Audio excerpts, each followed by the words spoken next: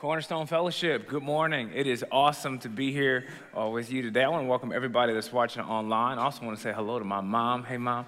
And anybody that is joining us, wherever you're watching from, we are continuing a series called Playing with Fire. And I get the subject of singleness. And the cool part about what the Bible has to say to single people is usually what God has to say to single people is the same thing that he has to say to everybody. And we've been looking at this verse in Proverbs. It says this: can a man scoop fire into his lap without his clothes being burned? Can a man walk on hot coals without his feet being scorched? And today we're going to look at some ways that perhaps during the single season, in the single life, where we actually play with fire. But here's the thing that I realize is that there are so many different relationship statuses represented in this room. And I believe what Mark Zuckerberg gave us a few years ago when he started Facebook was the perfect vernacular to describe all of our relationships. He used this word: complicated. And each one has its own complications. When you're single, at one point you could be happily single. You're completely content with where you're at in life, and things are going good for you. But you're one lonely Friday night away from Netflixing your life into a depression. Okay, it's not that there's something wrong with you. It's just that it's complicated. Then there are those of us in the room who you're dating, and you've gotten to a point in the relationship where she told you that she loves you. You responded with, "Thank you." It's not that you're afraid of commitment, it's just that it's complicated. Then there are those of us in the room, a few of you that are engaged, right? You put a ring on it, all right? You're ready to make some moves. Things are going good for you. And then you met her mom. And then you realize that that's who she's going to be in 30 years. And there's nothing crazy about her mom. It's just that her mom might be a little complicated. I mean, you just don't know. You're trying to figure things out and things are moving shaky. Then there are those of us in the room who are married, and you were complicated before you got married, and then you married a complicated person. Now y'all are complicated together, and y'all had kids, okay? And it's not that you're not happily married, it's just that sometimes it's just a little complicated. You get it. And then statistics would say just about half of this room has experienced the pain and sorrow of a split home. And then there's this other category of being divorced. I grew up in a household where my parents stayed together until my dad went on to be with Jesus. My wife grew up in a home where her father cheated on her mother and left their family when she was 8 years old. This is how she tells the story. She doesn't say, "My dad cheated on my mom." She says it like this: "My dad cheated on us." It wasn't just two to tango. It affected an entire home. And if we could pull everybody on the stage, from the father to the mother to the son to the daughter, it would simply be complicated. And sometimes we're rebounding from that. And so for some of you, you might be single again, and you once were. And here's the good news. It's safe to say that everybody in this room is in the complicated boat. And one of the things that you can do, especially when you're single, and whatever relationship status that you're at, is you can believe the notion that if you had a different status, you would be happier. It's so funny because a single person's like, "Man, if I was just married, I would just be so happy." Have you interviewed a married person lately? And there's some married people that are just like, "My life would be better if I was single." Have you interviewed a single person lately? It doesn't matter what status you're at, but sometimes you can look on the other side of the fence and think, "Man, the grass is greener over there. And my happiness would be over there." And if somehow things would change, then here's what I want you to know. Whether you're a Christian or not, maybe you were invited by a friend, maybe you were dragged here by your spouse, whatever the situation, however you got here, I can tell you this: your happiness will never be found in another person. A full life will never be found in another person. And there is somebody that came to the planet to give you life and life to the fullest. And here's what the Bible says in John chapter 10, verse 10. The Bible says this: the thief comes only to steal, kill, and destroy. I have come that they may have life and have it to the full. And so perhaps there are some people in this room who are looking for a full life and have this notion that there is somebody else on this planet that can complete you. It's a faulty ideology. There is no way that somebody can complete you. They don't even have the ability to make you happy. Only Jesus can give you a full life. And so many people will spend years, some spend decades looking for a full life in their career, in a relationship, and it simply doesn't exist. And here's what I want you to know, is that your happiness should never be on somebody else's job description. Your happiness should never be on somebody else's job description. If you aren't happy now, you aren't going to magically get happy when you get a ring on it. You should engage in a Savior who wants to give you a full life now. And can you imagine what would happen if two full, whole people got together and started to build a family? But when you try and put two broken people together, oftentimes you end up with a broken home. Can you imagine if that was what consumed you? And you can play with the fire. It is dangerous to believe that somebody else can make you happy, because you will get burned and find out they don't have the ability to do so. Here's the second thing that I believe we play with fire in, especially when we're single, is that we have this expectation of this person, the one, and we want them to be a knight in shining armor. We want them to be this amazing woman of God, and we've kind of got these lists. And so what I've put together somewhat of a facetious, silly list for men and women of the things that they look for the opposite sex. Let's go with ladies first. I believe that women want a man that works out 3 days a week. Few push-ups, jog around the block after dinner, a few sit-ups, maybe plank right before you go to bed. Something like that would be pretty good for you. The second thing that a woman wants, a man that makes her laugh. You might not be Kevin Hart, and that's okay. But Google a joke every now and then and just say, hey, babe, guess what I found out today? And just go for it. Women want a man that wants to spend his entire day with her. If you're spending time with your significant other and you hop on Facebook, it's like the clock starts over, okay? Like she wants your undivided attention. Women want a man that is romantic and thoughtful. You've got to get beyond Chipotle, okay? Burritos is not the hotness right now, okay?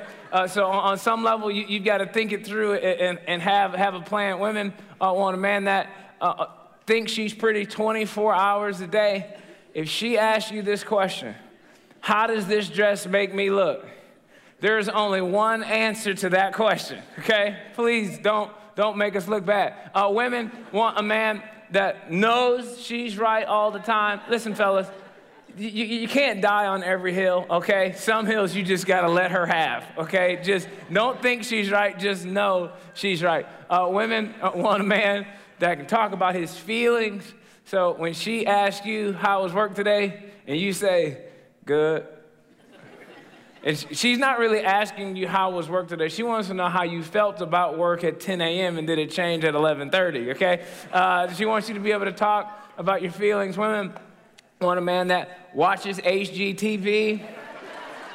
If you don't know who Chip and Joanna Gaines are,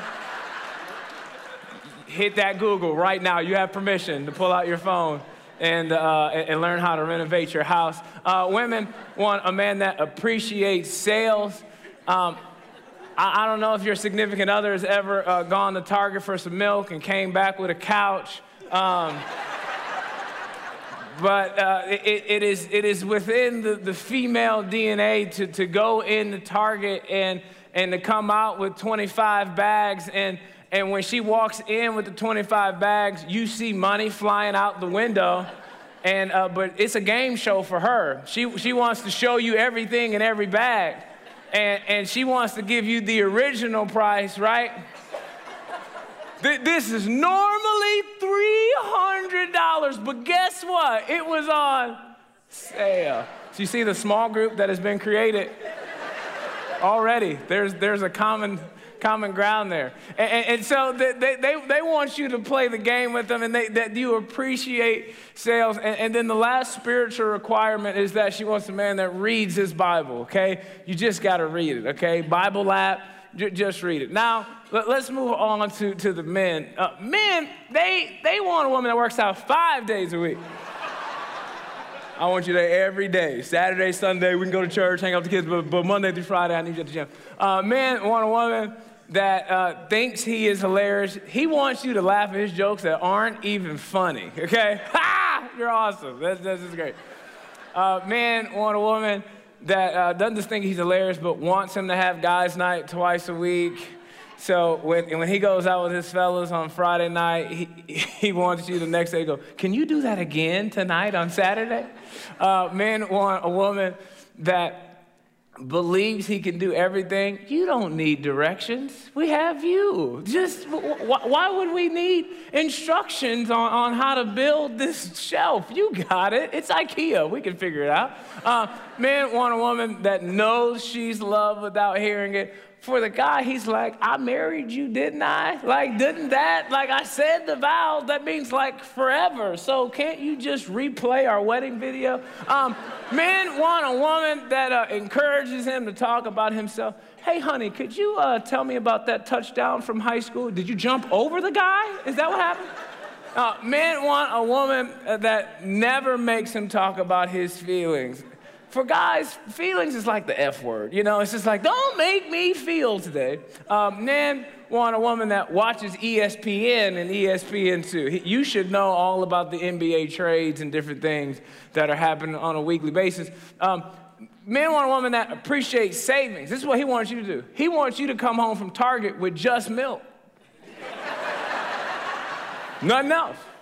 And he wants you to walk in and go, listen, there was this couch for $500, and it was on sale for $200, and you know what I did? Nothing. I just looked at it and walked away. Men want a woman that has a Bible. You ain't got to read it, okay? As long as it's on the coffee table, maybe open it to a page where you've highlighted a few things and just leave it there just to give him the impression that you read it at some point in your life. It really is a silly list. It's facetious. But if we're all honest, don't we all have a little bit of a list? Don't we all have a little bit of something that we are expecting from other people? Especially when we're single, it's just like we're looking for this person that is Superman or Superwoman, and they're this awesome man of God and this awesome woman of God. In our minds, they're this generous But the question we have to begin to ask ourselves is, are we that thing that we're looking for? And this is what I know. Our expectations for our lovers, friends, and family are often larger than the expectations we have for ourselves.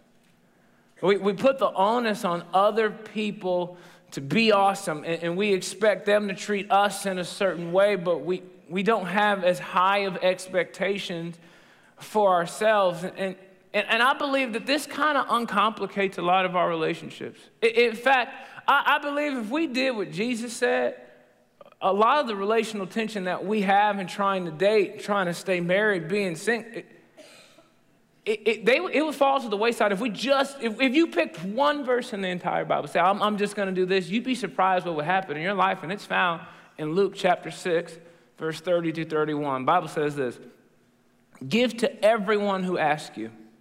And if anyone takes what belongs to you, do not demand it back. Do to others as you would have them do to you. It says it like this in the Message. It says, here's a simple rule of thumb for behavior. Ask yourself what you want people to do for you, then grab the initiative and do it for them. In other words, Jesus is saying, hey, if there's something in your life that you want other people to do for you, go first. Go first. Like, if you really say, I really want to be with a woman of God, guess what you got to be? A man of God. You say, I really want to be with a woman of prayer, well, then you have to be a man of prayer. You could say, I really want a husband that is really, really generous, but you can't be selfish and want generosity. You have to begin to ask yourself, is this generous person that I want to be with, will he be attractive or would she be attracted to somebody who is not? Ultimately, we have to begin to ask ourselves this question, what do you want others to do for you? And not just what do you want others to do for you, but what do you want others to be for you? Who do you want others to be for you? And however you fill in the blank, single, married, divorced, whatever category you find yourself in today, what would happen if you decided to just go first? What would happen if you just decided to say, you know what? The onus isn't on them. The onus is on me, and perhaps that's the thing that you'll be held accountable for the most anyways. The next thing that I believe we play with fire on is this idea that sometimes we can believe that waiting on God is exhausting. And maybe you're sitting here today, you're watching today, and you've been waiting on a spouse for a long time, or maybe you've been waiting for a second spouse, you're kind of on the rebound type of deal, or you're waiting on God for a miracle. That you just feel like you're waiting on God, and you're just getting tired. I want to encourage you with some verses today if this is how the Bible describes people that are waiting on God. The Bible says this, have you not known? Have you not heard? The Lord is the everlasting God, the creator of the ends of the earth. He does not faint or grow weary.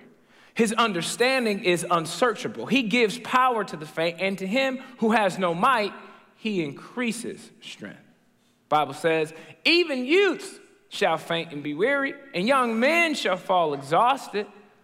But they who wait for the Lord shall renew their strength.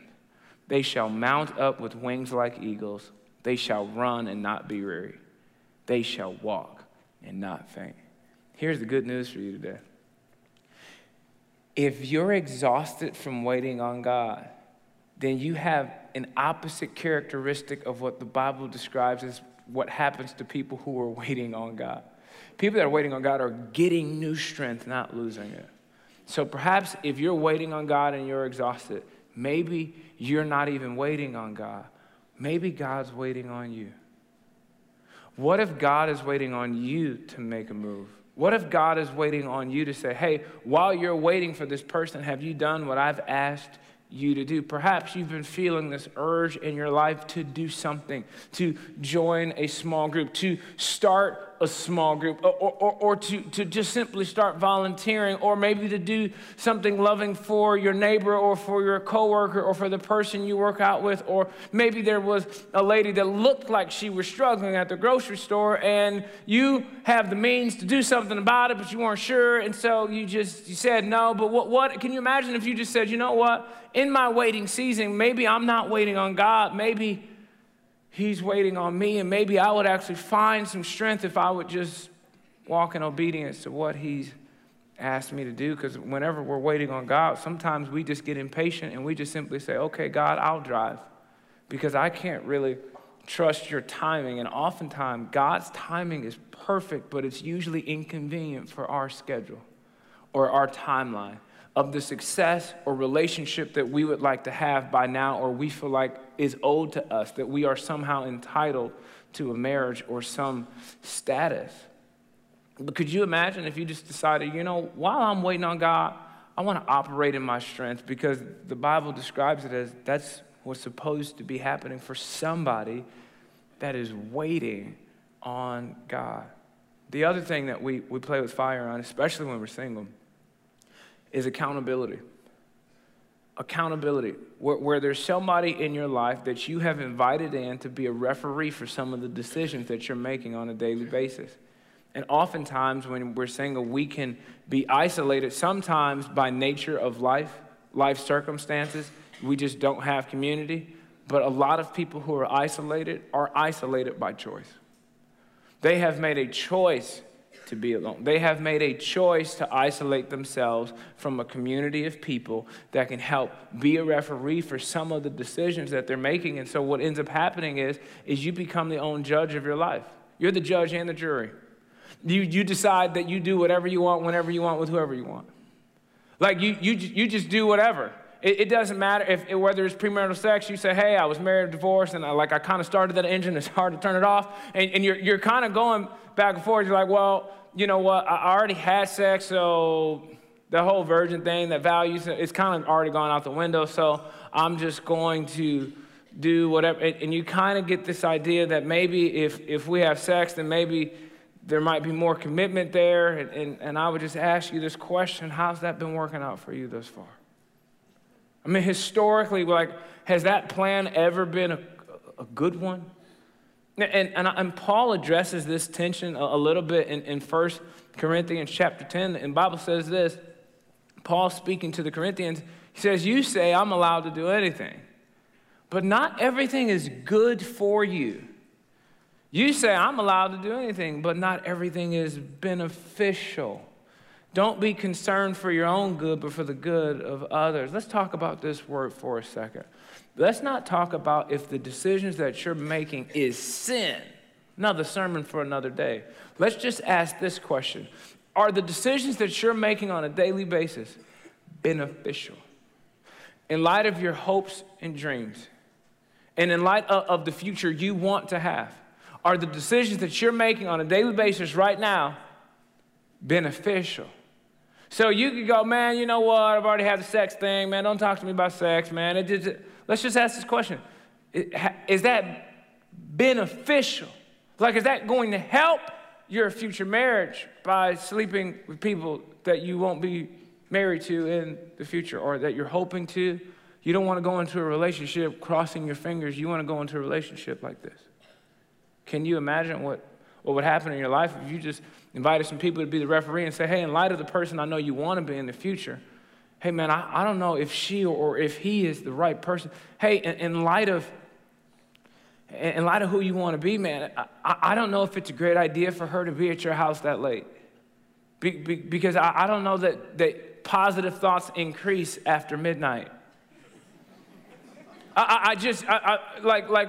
Who's going to, again, not to be a judge and say, hey, here are all these rules that you should follow, but to just go, in light of who you want to become, here are some decisions that I think would simply be beneficial. And here's what I've learned just from talking to a lot of people that are their own boss, their own judge, their own jury. It's that doing whatever you want, whenever you want, with whoever you want, only leads to bondage, not freedom.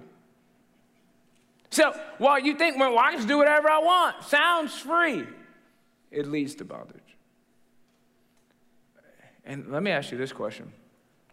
When has doing whatever you want, whenever you want, with whoever you want, ever brought you what you need? At what point has that plan ever worked for anybody? Saying, I'm just going to do whatever I want, whenever I want, with whoever I want, and life's going to be great. Except what ends up happening is you end up playing with fire and you end up getting burned. But the next thing that I want you to see as it relates to playing with fire is that sometimes people can believe that singleness is a disease.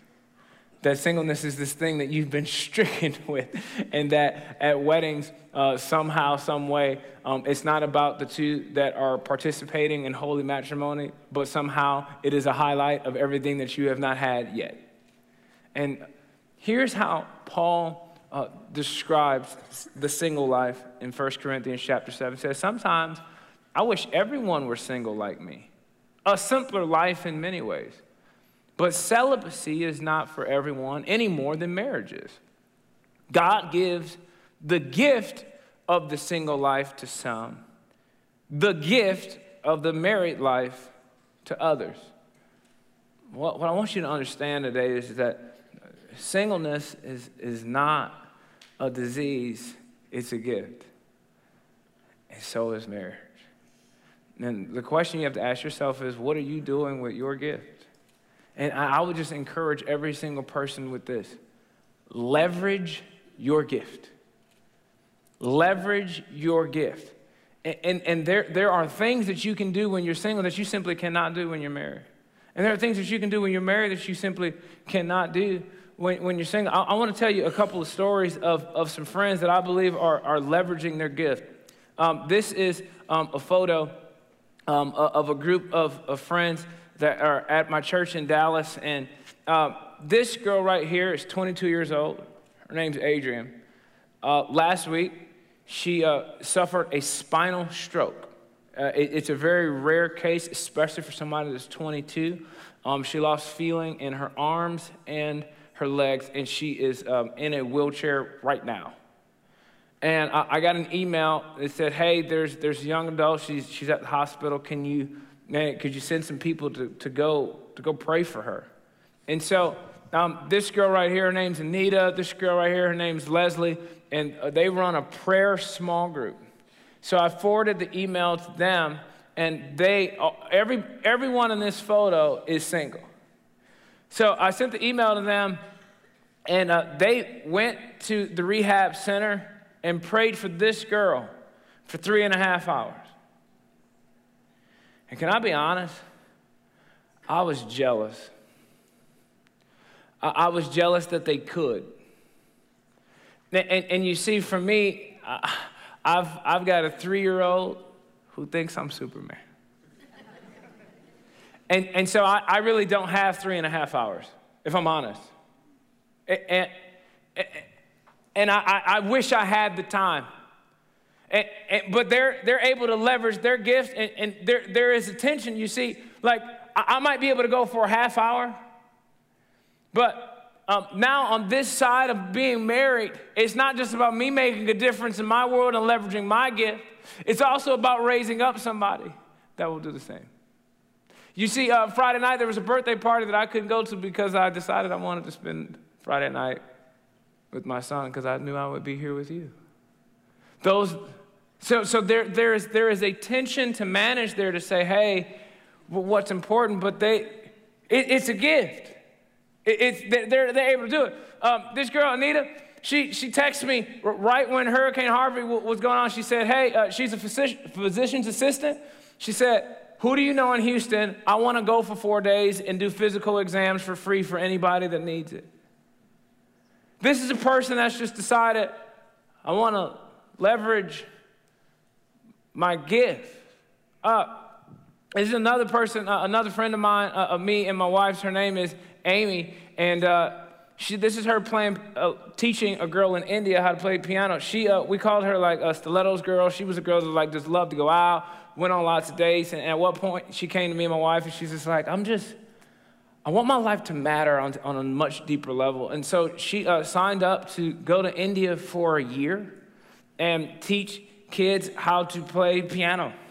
She just found a place where there was a need and just decided to just throw her life into it. And when she got there, they said, hey, you're from America, right? She's like, yeah. And they're like, can you teach our Indian national basketball team Pilates? She said, Pahu? Like, why do you assume that I even know what Pilates is? They're like, surely you could figure it out. And so this is what she did.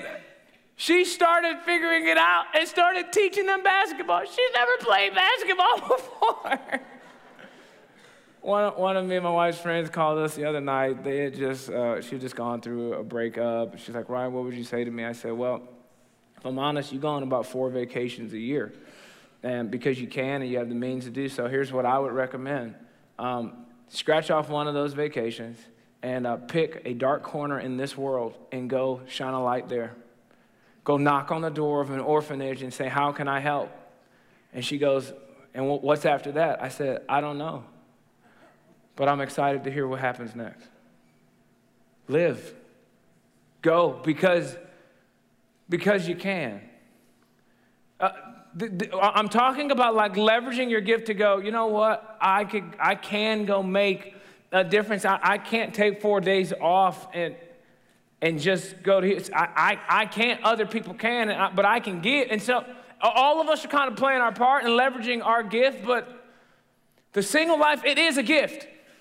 It is not a curse. It is not a disease. Another one of my friends, This is a picture of us at a New Year's party. This is Mark Rocha. He's an architect. By the way, if any of you single people want the contact info for any of these people, just hit me up on Twitter.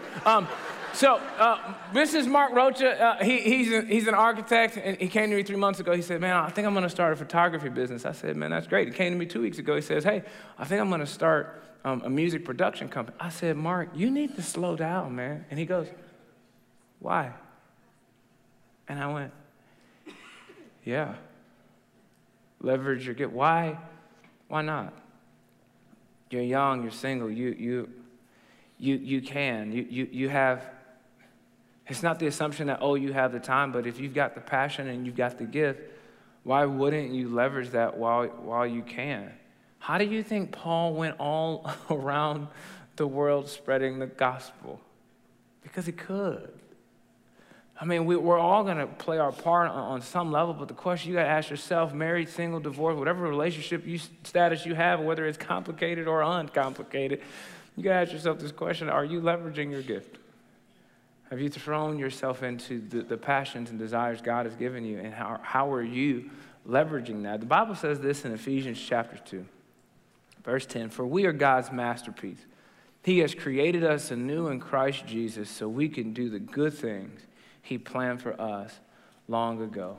Here's what I want you to know. Whether you're a Christian or not, whether you were dragged here, whatever boat you find yourself in theologically, this is what you have to know, is that God planned a good thing for you to do a long time ago.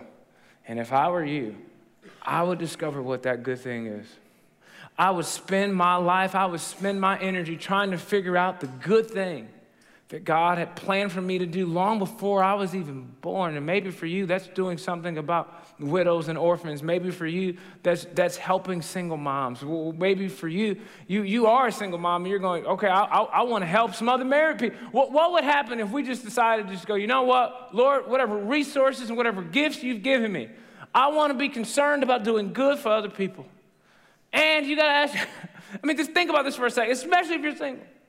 If you were a person that was leveraging their gift, if you were a person that was extremely generous, if you were a person that was concerned for the good of others, if you were the person that was leveraging their gift at a level that you would have a story to tell, who wouldn't want to date that person?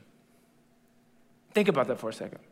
And this is what I loved about Amy when she went to India. It was like, Amy's going to India, and I said, you know what's so funny? When you get back to America and you go on that first date, you're going to have a story to tell. Do you have a story to tell right now? It doesn't matter if you're married or single. Like, what is the story that you have to tell? And you know what the fun part about being married and raising a little boy right now is that we're going to have some stories to tell them. Are you going to have some stories to tell? Who are you really becoming? This is the last question that I have for you. Are you becoming the one you would want?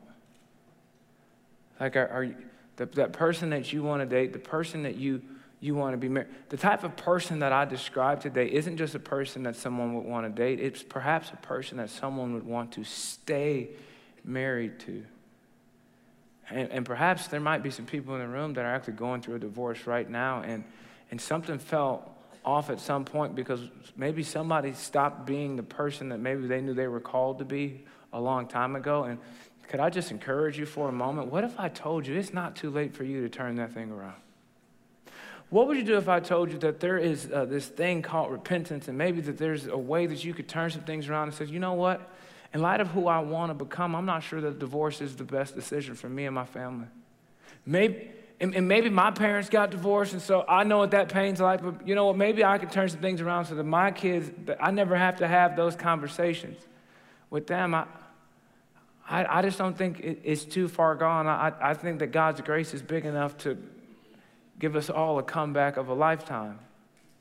Could I encourage you that maybe part of your comeback is going, you know what, maybe I haven't been who I was supposed to be all along. Maybe I did get sucked into my career, my job, and my status, and I thought that somehow an emblem on a car would give me fulfillment, but it doesn't. But could you imagine if two married people, if one single person's on a date with another single person, and they're both concerned about having an Ephesians 2:10 life to go, you know what, I'm just a person on a journey trying to discover the good thing that God planned for me to do a long time ago. Who wouldn't want to be married to that person? Who wouldn't want to date that person? Who wouldn't want to propose to that person that is consumed with doing good for others? The question you ask yourself is, are you becoming that person? Are you that person? Are you making the necessary steps to no longer play with fire, but to consume yourself with who God has called you to be? Father, I thank you so much for Cornerstone Fellowship. And I pray, God, that we wouldn't play with fire. God, I pray that we wouldn't put our hope in a future relationship status, but that we would put our hope in you. I pray, God, that we would think about the things that we want people in our world to do or be for us. And I pray that we beat them to the punch. I pray, God, that we would be people that go first. If we're waiting for somebody to apologize to us, God, I pray that we would go first. If we are waiting for somebody to appreciate us and notice us and value us, God, I pray that we would be people that go first. God, I pray that if you are waiting on us to make a move, I pray that we would. God, if we are in a place where we are trying to have a little bit more self-control, God, I pray for divine appointments. I pray, God, that you would surround us with people that could be really great referees to make some good calls in our lives, to tell us when we're out of bounds and maybe some plays that we should go by. And God, I pray that we'd realize that you have gifted each and every person in this room and watching online. And I pray, God, that we would leverage whatever gift you have given us. In Jesus' name I pray. Everybody said, amen.